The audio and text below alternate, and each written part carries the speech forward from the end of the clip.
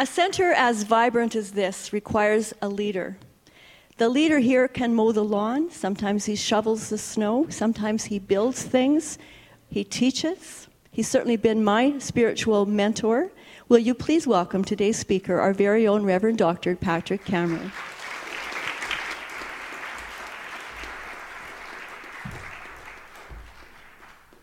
Blessings.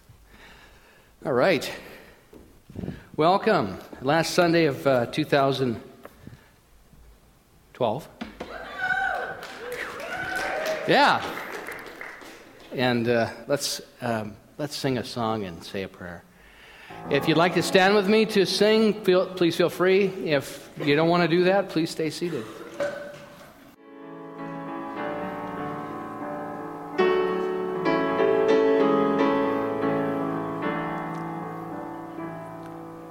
In this very room, there's quite enough love for all the world. And in this very room, there's quite enough joy for all the world. And there's quite enough love and quite enough power to walk through our every fear. For Spirit, one Spirit, is in this very room. In this very room. In this very room.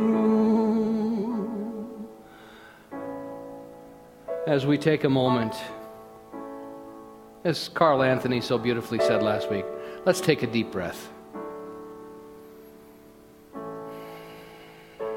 And that breath is the reminder of the remembrance and the presence of Spirit in our lives. And as I stand with you in this beautiful moment, this present moment, we need not envy anything that is not complete or right in our lives in this moment, because we can't fix any of that anyway. So I, along with you, put down the desire for my past to be any different. My past is perfect. I could have come no other way. Every moment designed, orchestrated, and illustrated by the divine presence and the infinite intelligence based on the subjective nature of my belief system, brought into my experience that which will transform, transcend, and allow me to show up on this planet in this form in a way that is grace-filled, love-filled, with the courage and the ability to be present with whatever it is, even the most sorrowful and even the most tragic. It is also to know that I need not anticipate the future, but to set my intention clearly in the grace and the beauty and the love and that deep divine connection and that conversation of the deep, and knowing that this is what we're about here this day, this present moment. This is the eternal moment. The only moment that you and I have to choose in is now. So if we have sold ourselves short up until this point, it stops now. If we have believed things about ourselves to be untrue but have restricted that flow of life in and through and as us, it stops now. And not out of resentment or anger or frustration, but out of love, to lighten our load. And to stand together in this awareness of who we are and whose we are, that there is a power for good. And as we move aside those limiting beliefs about ourselves and the world, that power for good has an opportunity for expression by you and I. And this is a beautiful thing. This has always been the activity of Spirit on the planet and upon the face of this beautiful terrain. And so I just give thanks for all that. I release anything within my consciousness that is in opposition to what I've just expressed. I support you in releasing anything in opposition to what has been expressed. So in that collective yes, I give thanks, I release these words, and knowing it is already true and complete in the mind of the one, together we say, and so it is. Thank you, thank you, thank you. Thank you, Stefan. It's beautiful. I bought these candles for Christmas our Christmas celebration, which was beautiful. And I was downtown at Winners. I was down seeing Leslie Paul about some business. She's a member of our board of trustees. And so she said, Winners has candles. So I go over and I see all these candles on sale because there's a great sale at Winners. And we needed candles. So I loaded them up. I had 3 bags of candles. And I was parked about 4 blocks away. And it took me about an hour and a half to carry them in minus 27 to my car because I go about 10 feet and my arms get tired. And I go, what's happened to me? I used to be a young man at one point in time. And because it looked like I had all these empty bags I was carrying, people would not get out of my way. So I was getting out of everybody's way, too. And I thought, this is interesting, isn't it? And so it was spiritual practice, is what I have to tell you.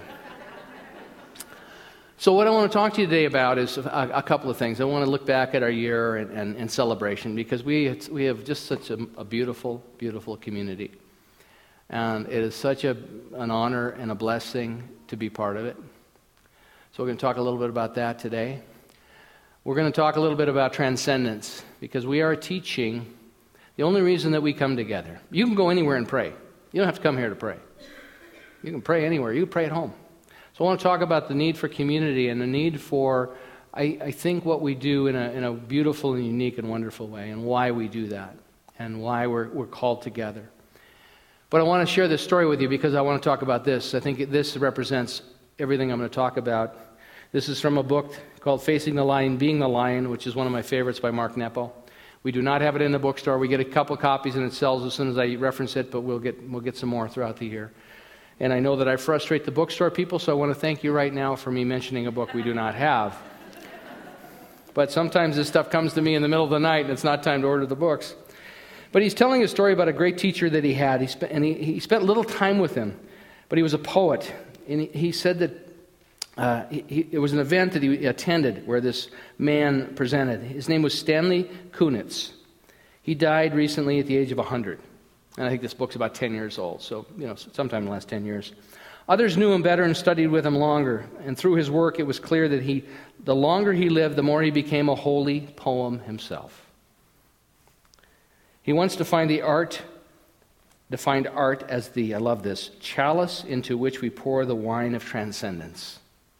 The chalice into which we pour the wine of transcendence. And I thought, what a beautiful quote, because today is a bit about transcendence. I remember almost 25 years ago when he came to the University of Albany where I taught. He read in a hall to about 300 of us, his soft rhythmic voice boring below our mask, giving rise to the one place we all swim in. And when he finished, a young student raised his hand and asked, "How long did it take you to write that poem?" I'll never forget how he started to answer, and then all of a sudden he stopped, as if he was distracted by the voice of an angel that only he could hear. He peered off above us for what seemed like minutes of silence. He returned to the crowd and answered, "My whole life." With that, he made me realize that we only see a dolphin when it breaks the surface. I love that metaphor. We only see the dolphin when it breaks the surface of the water, because it spends most of its life out of view in the deep. So it is with the poet, with the artist, and the lover, aching to be loved. Stanley was such a dolphin breaking surface before us that night, his confessing as much affirming the truth that we are all poets, artists, and lovers. He made me realize that even when silent in the deep, we are writing poems and birthing art and loving. And more importantly, the poem is writing itself before breaking surface through us, as the love is writing itself into the world. The beauty of it all is that though the gesture of life's breaking surface like a dolphin stuns us, none of this, not the poem, the painting, the music, or the act of courage or love, is possible without the labor that takes place out of sight in the deep. I thought, what a beautiful, beautiful story about what we do. Because we come together, we break surface together, we come, we hug, and sometimes we show up authentically, sometimes we don't. And it's okay, we show up the best we can, but we break surface here. But then really where the work really gets done, or has the opportunity to get done, is in our prayer work, in our spiritual practice, in our work with our practitioner. If we don't have a practitioner or prayer partner, you're selling yourself short. I would not be standing before you today without all of the wonderful practitioners, prayer partners I've had in my life, because we need people to bring us back. Practitioner, what they'll do is bring you back to the truth of your being, if they're a good practitioner, instantaneously and immediately. And the reason that it takes so long to become a practitioner is because you can't take anyone where you haven't gone. So if you haven't had the transcendent experience, you can't take anybody there. Because I mentioned at the first service that when I watch Brian McLeod play, and I watch any of these musicians, but Brian was really prominent on Christmas Eve here, and I was watching him. But he goes into that space, you can see it in his eyes, he goes into that space of transcendence. And they all do, if you watch them closely. Because you have to go out of your ego, and you have to go out of your personality to play the instrument well. Because what happens is it plays itself through you. And what that does then is, just as a practitioner does, it creates that space for me to step into. So when we come together, the reason that we do the prayer we do, the reason that we do the music that we do, is to help create the space, that portal that we can step through to the beloved. The reason that we have lovers in our lives is because our divine nature and the nature of spirit is to love. And so I have a beautiful partner in my life that has helped and continues to help me grow in the capacity to love. But what she represents is the portal to the beloved. But the infinite is so insurmountable and unknowable that I can't love at that capacity. But that's why we're called to love one another. That's why we're called to write the music and sing the song and create the things that we create. So I wanted to share with you a bit of information that I pulled up on transcendence, which I think is quite lovely. Because we need to understand what this whole thing is. What does it mean to have a spiritual experience? What does it mean to be a spiritual teacher, or to be a healer, or to be whatever we want to call them? Because there's so many names, and they're on the planet, and then scientists will tell you guys are crazy. There's no God. And for that person, it's done unto you as you believe. You got it.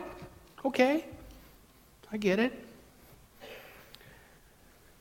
This is an article that I pulled up, and I'm not going to read you the whole thing because I'll bore you to tears. But I want to cite it. It's called the Transcendent Experience: Conceptual, Theoretical, and Epistemological Perspectives. I'm not going to read any of that to you. I'm just pulling the juicy stuff out for you. But it talks about a transcendent experience. And a transcendent experience, and the reason I think this is so precious and why we need to talk about this, continue to talk about it and nurture it, is because when that incident happened in Connecticut, and I was watching some television the other day and talking about the number of shootings that have gone on in the last year in the United States. And when I read Abdullah Sharif's article about this young man and the commonality of all these shooters that have no experience of the transcendent, so life becomes empty and negative and powerless for them. And so I wanted to just flesh that out more and more, because the more we understand it, it gives me insight and reason and a place to focus my energy and my love. And so I know that the transcendent experience we need to keep alive, and it has to be real for me.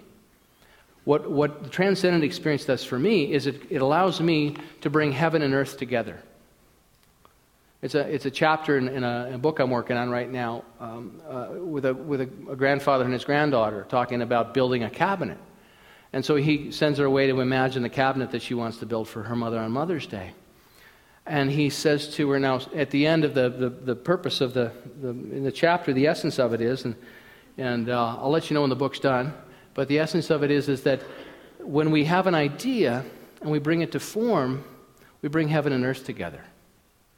We bring heaven and earth together. Whenever we bring an idea into form, we bring heaven and earth together. That's what it is. So our opportunity is to bring heaven and earth together, but we have to be in the frequency of the idea that wants to take a shape. And if we're in our ego and we're in our personality, it's not a big enough idea. It's a very high state. Manifestation is a very high state of kingdom too. I've talked about the kingdoms. I'm not going to talk about them today. But we are the movement right now is to go spiritually is to go from kingdom 2 to kingdom 3, which then becomes we're in divine co-creation, which is not only my ideas, but my ideas and the infinite's ideas become one. And then the whole texture of our life changes. But when we have the transcendent experience, it's a door, it's a portal. And so in this, it describes the principal characteristics of the experience involves transcendence of one's personal identity and dissolution of a primary conscious focus on or grounding in one's ego. So our ego gets set aside. We start to feel different. It's a different place to be. and it's a powerful place to be. Another frequently described element of this experience is the perception of merging or identification with the source of being, whether known as God or higher self or the absolute or eternal. Holmes used all those. Dr. Holmes used all those in our textbook.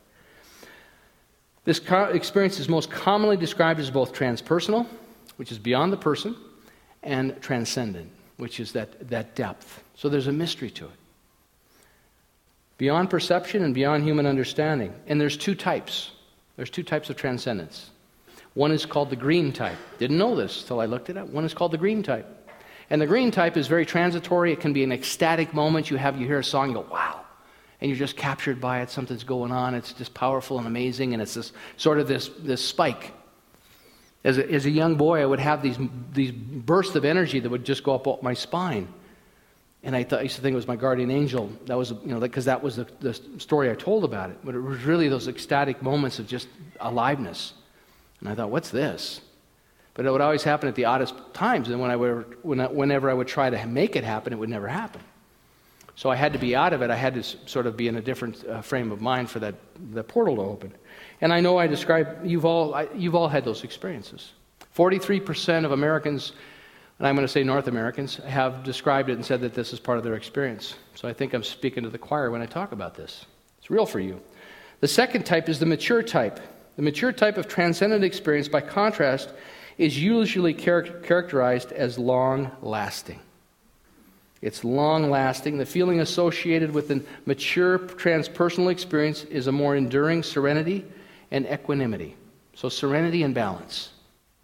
This feeling of all is well, despite what's going on. It's all going to work out.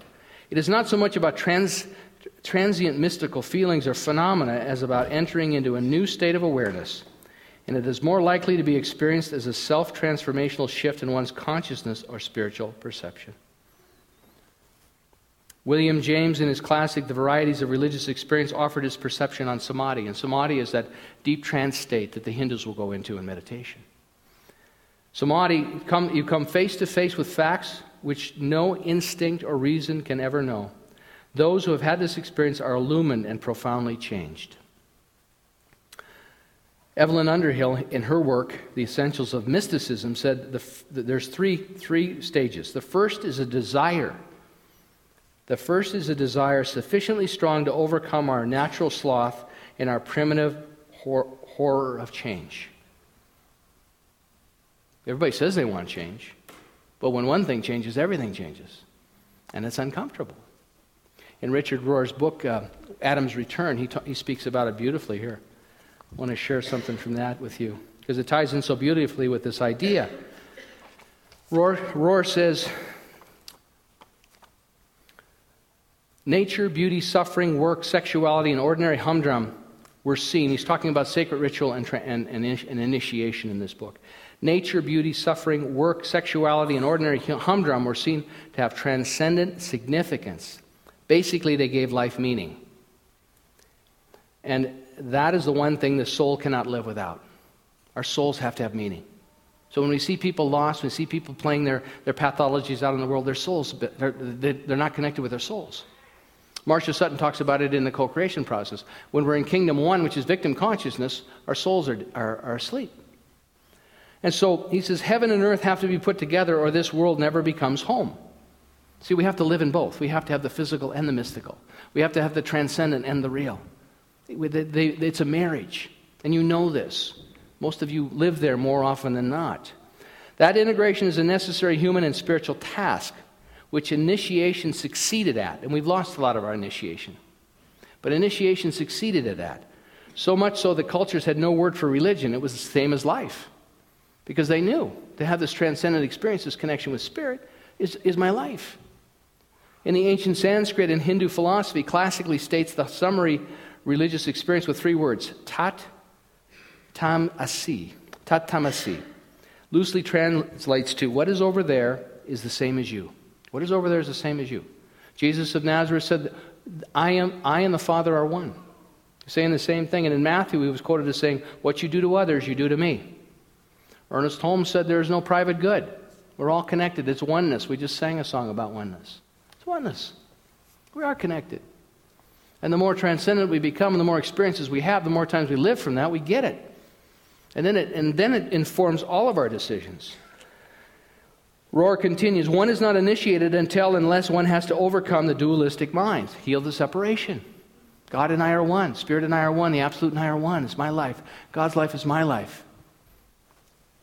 That is to say, union with everything has always been the experiential goal of initiation. One taste, a free sample of the real, had to be given early in life to keep one hungry, harmonious, and holy. Otherwise, the whole human project is finally scattered and incoherent. It creates neurotics, rebels, and loners. Read the newspaper. Neurotics, rebels, and loners.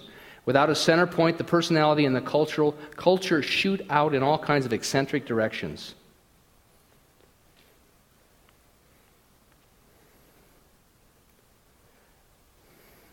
And I want to shorten this. His practice is meant by observing. So here's what part of this is about. In practice, this practice of initiation, this practice of transcendence is meant in observing and surrendering your small self, your fears and your inadequate ideas and your illusions about what matters. Somehow an initiate has to see the widescreen and for at least a moment find goodness and meaning in what was offered to him or her right in front of them, which is all we can love anyway. Beautiful stuff. So what he's saying is that we have to put aside what limits our experience of the infinite. It's one of the reasons that I'm so fond of the co-creation process, is because we have small ideas that limit us, and we stay wrapped in the cocoon of limitation. And so we don't have this grander experience. We're not in that intimate conversation. And there's nothing wrong. We haven't done anything wrong. It's just we haven't done it. Or we've done pieces of it. So that's the first piece, is we have to have the willingness, we have to have the desire sufficiently strong to overcome our natural sloth, our natural laziness, because it requires energy. I don't want to have to look at my stuff. You look at my stuff. Get back to me tomorrow. Take 2 aspirin and call me in the morning. Boy, I wish I could do that. Wouldn't that be great if we could just do all healing for one another? But see, when we do our own work, we are helping. We're clearing the space. So the first one is the willingness to overcome, the desire to make a change. The second involves an experience of illumination, a deep sense of divine companionship. So we move into the oneness, say, God's life is my life, and all of a sudden it's not just in our head, it's in our heart. There's this space there to go, wow, I think that's happening. And for me, a lot of times I'll be here with you in this, and I'm in my intellect a lot. And then afterwards, all of a sudden, something will just pop for me, and all of a sudden it's like, oh my gosh, there we are. Yeah. And sometimes not. Sometimes in meditation. So the experience of illumination. And the third stage is the true goal of mystic experience, the intuitive contact with that ultimate reality that theologians mean by the term Godhead. So that ultimate reality, so we have that ultimate experience. So we're not only illumined, but all of a sudden we're in conversation. Dr. Holmes used to say, when deep calls unto deep, deep will answer. I mean, this guy was a mystic. He spent his whole life doing this work. And he wasn't the only mystic. He just happened to codify it in a way, and here we are today celebrating his work. He was a brilliant, prolific writer. Without his writing, we wouldn't be here. Joel Goldsmith had the same experience. Joel wrote a couple books. Ernest Holmes wrote 50 of them. People say, Ernest, we love what you have to say. It's accessible. He threw everybody a rope. Joel went off and prayed and meditated for 15 years, had the same experience, he wrote a few books. He wrote several, but not like Ernest. For whatever reason, they were saying the same thing.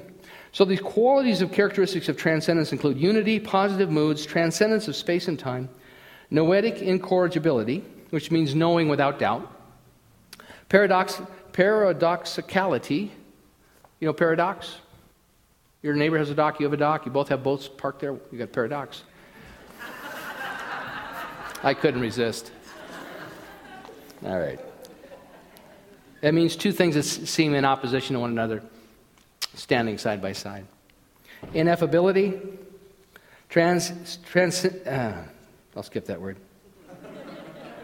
Transiency, got it, and positive changes in attitude and behavior. So if any of those qualities resonate with you, you're nipping at spirit. I'll share this last piece from this article. It's about Abraham Maslow. And during the end of his life, he described how his experience of the transpersonal or the transcendent had changed in recent years. So as he got older, his experience changed. And Maslow wrote about the hierarchy of man. He spoke of the effects of having multiple peak experiences over a lifetime of the continuum between what we had termed green and mature transpersonal experiences. He said, I found that as I got older, my peak experiences became less intense and also became less frequent. As these poignant and emotional discharges died down in me, something else happened that has come into my consciousness, which is a very precious thing.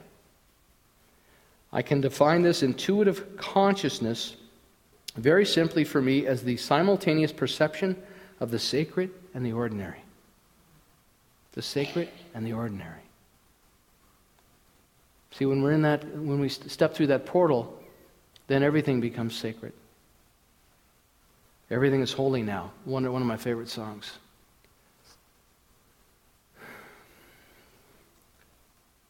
This type of consciousness has certain elements in common with peak experiences. They are awe, mystery, surprise, and aesthetic shock. These elements are present but are constant rather than climactic. In other words, they don't spike. It's a way of life. It's a way of being.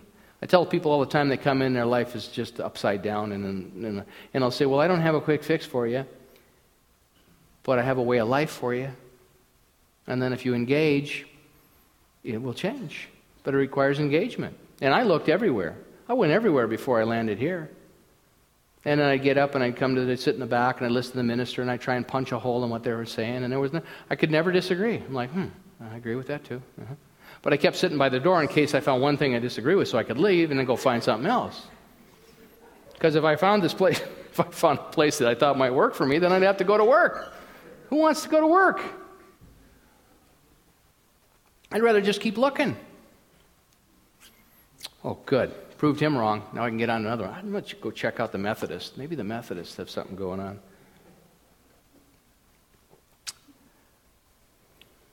Let me find my place here. Constant rather than climatic. The words I would use to describe this kind of experience would be high plateau. So Maslow called it high plateau.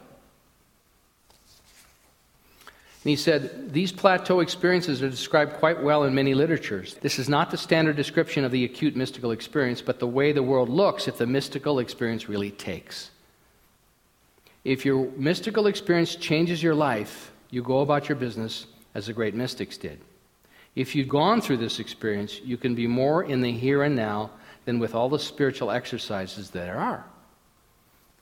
So the reason that we do spiritual practice, the reason that we do classes and we do the inquiry, the reason that we do the examination of our lives is so that we can clear away those errors of belief and those limiting ideas about ourselves so that we can be more fully orbed and fully expressed, which is finding the Christ, which is what I've been using all month.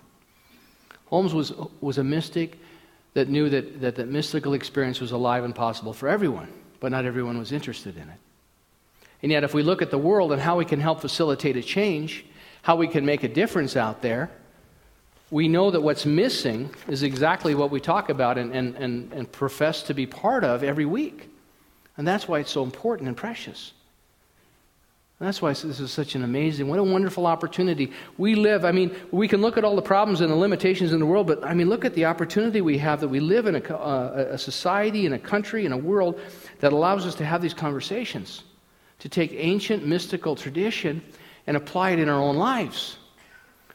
But as long as we apply it from the consciousness of victim, or we move ourselves up from victim to realize my spirit's becoming awake, and I'm now going to be in the kingdom of manifestation, which is the second kingdom, and there's nothing wrong with any of these kingdoms. We've got to go through all of them.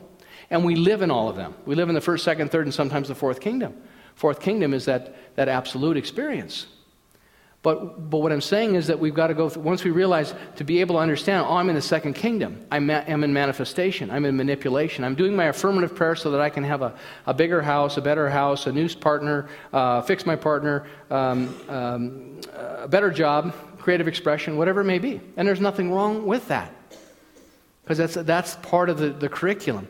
But then all of a sudden, to get to the third kingdom, we've got to give up most of what we have acquired in the second kingdom to step through there, which is the act of surrender. It takes courage to go from victim to second kingdom. And then when we've mastered that second kingdom, then to step into the third and say, I want to be in the state of grace. I want to live in this. I want to be informed so that everything I do is then sacred. But it's the fine-tuning. And no one can tell us, but we can tell ourselves.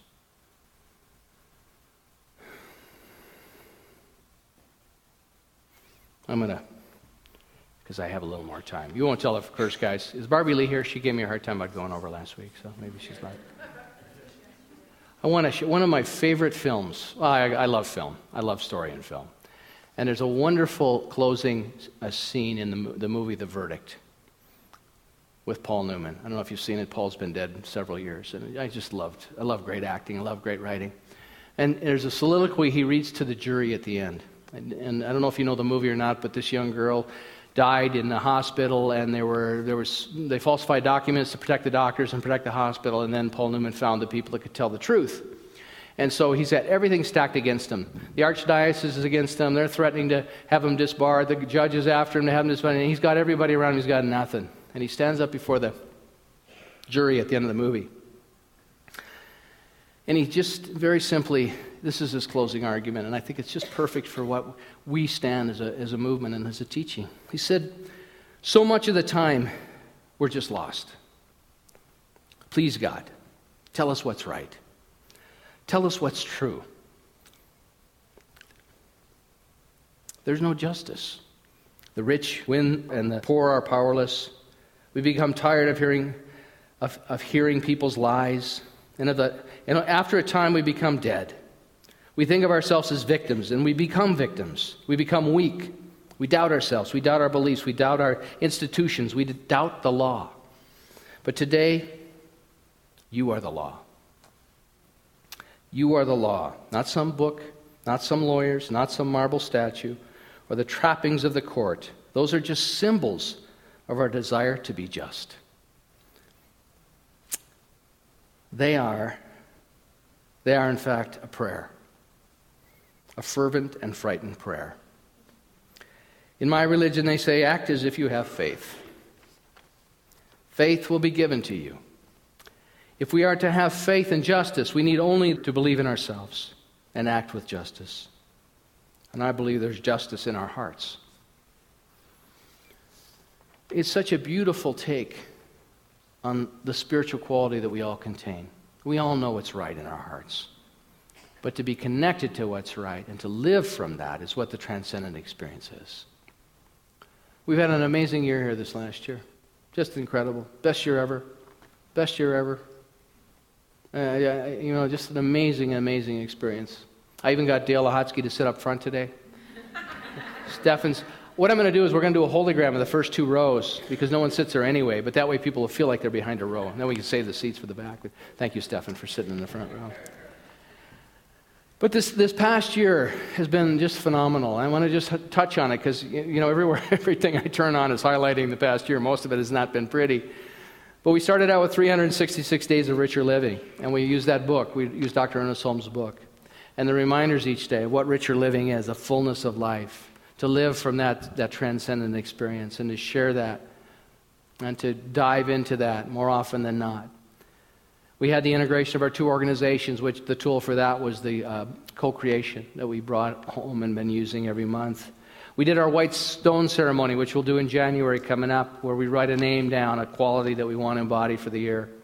I know that I still have my stone at home. Laura has hers. We look at it every day.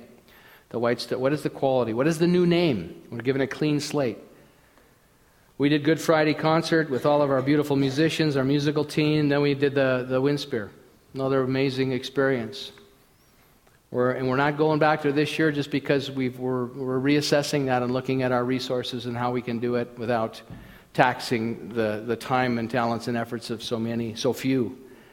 But we'll get back there. We had a record number of people in classes. We brought in Dr. Joyce Hawkes, amazing scientist, biologist, and shaman. Carl Anthony was here last week with us. Carl was just a delight. He told me, I said, what are you going to do when you get home? And he said, when I get home, I'm going right to the hospital to see these kids. And he was going home on Christmas Day. He said, tomorrow I'll get in late, and tomorrow I'm going to the hospital.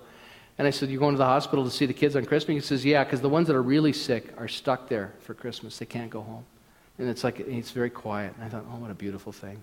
So he's down there with his guitar, singing them songs and being inspired. We had Reverend Connie Nissen's ordination. Reverend Catherine McLeod's ordination is right around the corner, and it takes a lot of time to become an ordained minister here, especially when you're not it took me 4 years as a senior minister, but as a staff minister or assistant minister, it's at 7, minimum of 7 years. We had 6 new practitioners, which is a wonderful thing. Practitioner is not something that people just step into lightly. It's years and years of work on their own consciousness, and we celebrate that. Our podcasts reach about 3,000 people each month. And we will be launching our video streaming here in the next month or two. We're slowly acquiring the equipment, putting that together finally. We're doing Divine Dining. We had a beautiful Divine Dining experience, and we're launching it again. It's a great way to connect with people. Invite them into your home or go to visit their home. It's a beautiful thing. Our Toastmasters is alive and well. Our teens are bopping along amazingly well. Our Sacred Healing Circles, I've mentioned, we'll continue to do that work. Our Labyrinth Walk and our team of Labyrinth people, amazing, beautiful experience on our beautiful Labyrinth. Our new model for church, which I'm very excited about, and you'll know more about that in the years to come, in the months to come. We've done training for leadership. We'll continue to do that. Cosmic Kids program is extraordinary. You know, one of the things that warms my heart is when I watch what happened in Connecticut and to watch our little ones and our tweens and the people that are there helping support them and having their identification with the transcendent experience, because it's never too late and it's never too early for that. And they get that taste of that here. It gets laid down here for them. And I want to thank Sam Simpson. She's just done a beautiful job with our program. We have our World Peace Meditation, which is tomorrow morning at 5. And the reason we do it in group, Richard Rohr said it so beautifully here. I want to read him because he says it better than I can. He says, without a group, nothing goes very deep or lasts very long in this spiritual life. We need one another. We need one another. Without a group, nothing goes very deep or lasts very long in the spiritual life. So tomorrow morning's meditation is rich and wonderful because of the group.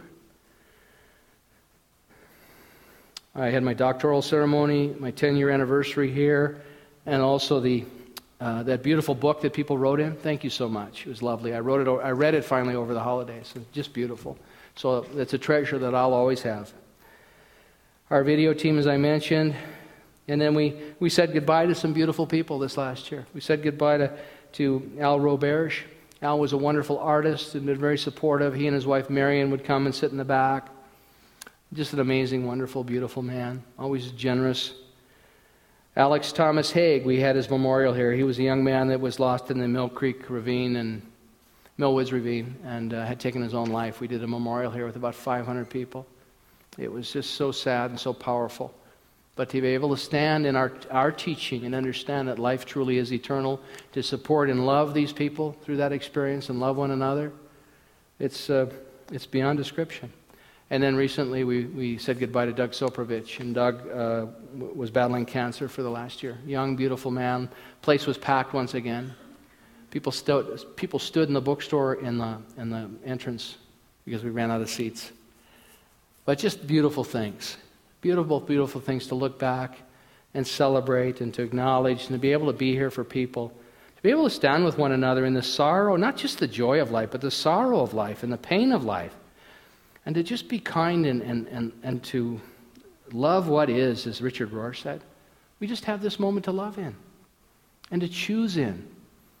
And despite what goes on, and despite the idiotic behavior of people that spin out in aberrant ways, in erratic ways, to become the loner, the rebel, when we have the wisdom and the insight to say there's somebody that doesn't even understand who they are.